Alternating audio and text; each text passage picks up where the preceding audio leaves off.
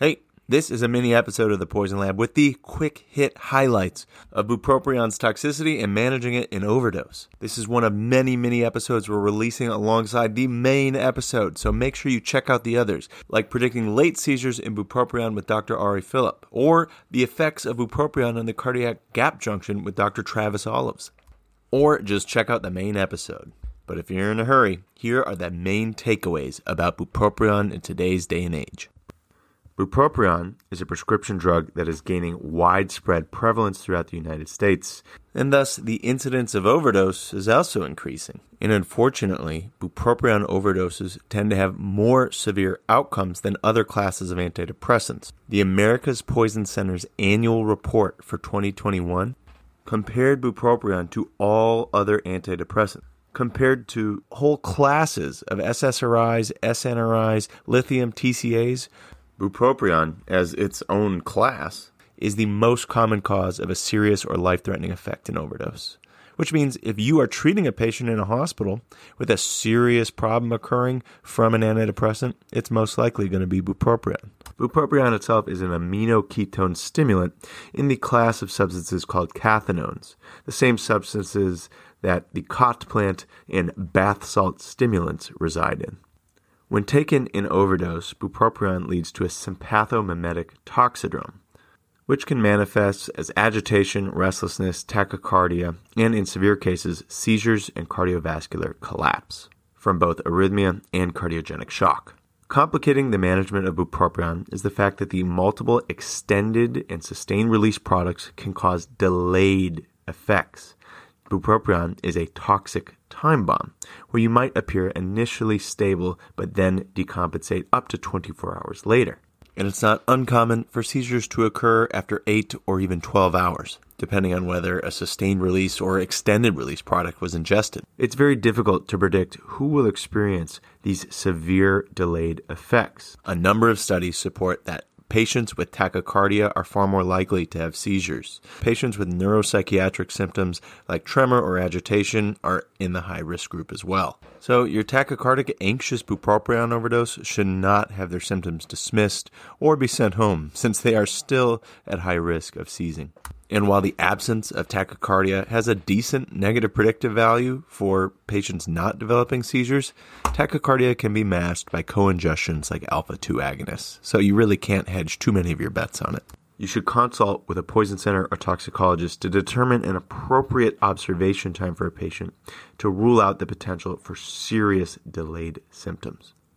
Other clinical conundrums that occur in managing bupropion are the fact that its cardiotoxicity is somewhat unique in that it can block gap junctions and doesn't necessarily affect sodium channels. Blocking gap junctions leads to disordered depolarization, which looks like a wide complex QRS on an EKG, but it's not your typical tox wide QRS, which is from sodium channel blockade. You should still give sodium bicarbonate or other hypertonic sodium to try to narrow the QRS, but we have to be prepared for it to be refractory, and patients in malignant unbreakable arrhythmias may require things like ECMO. Unfortunately, refractory arrhythmia is not the only problem.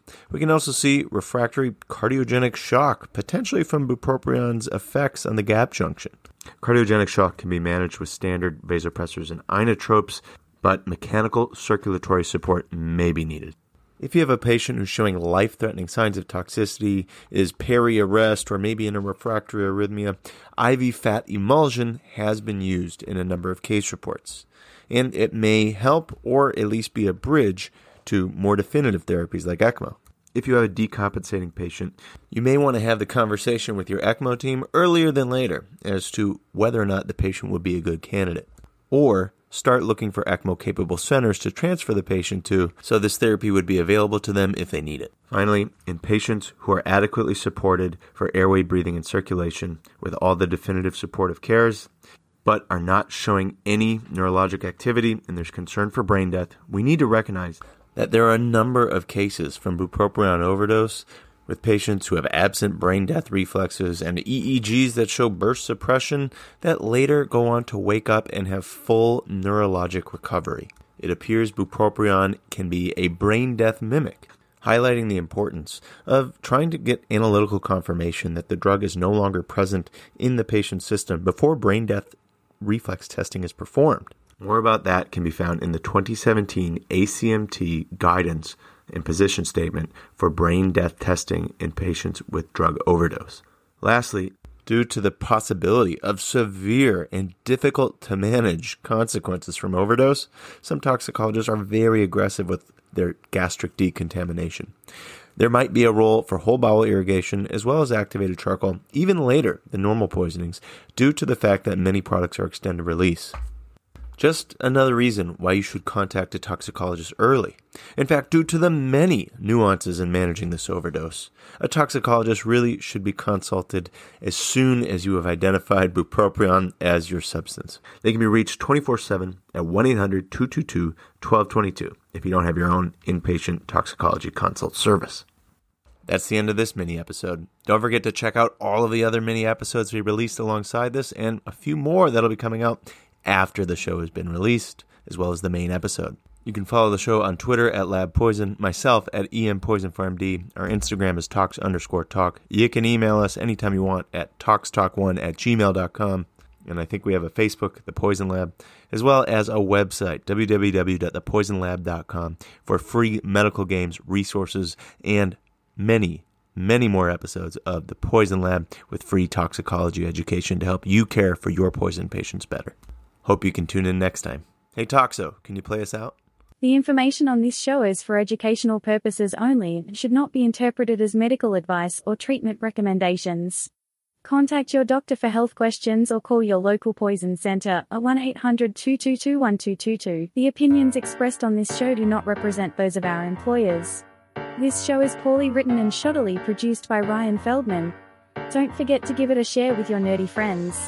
Cheerio, mates. See you next time.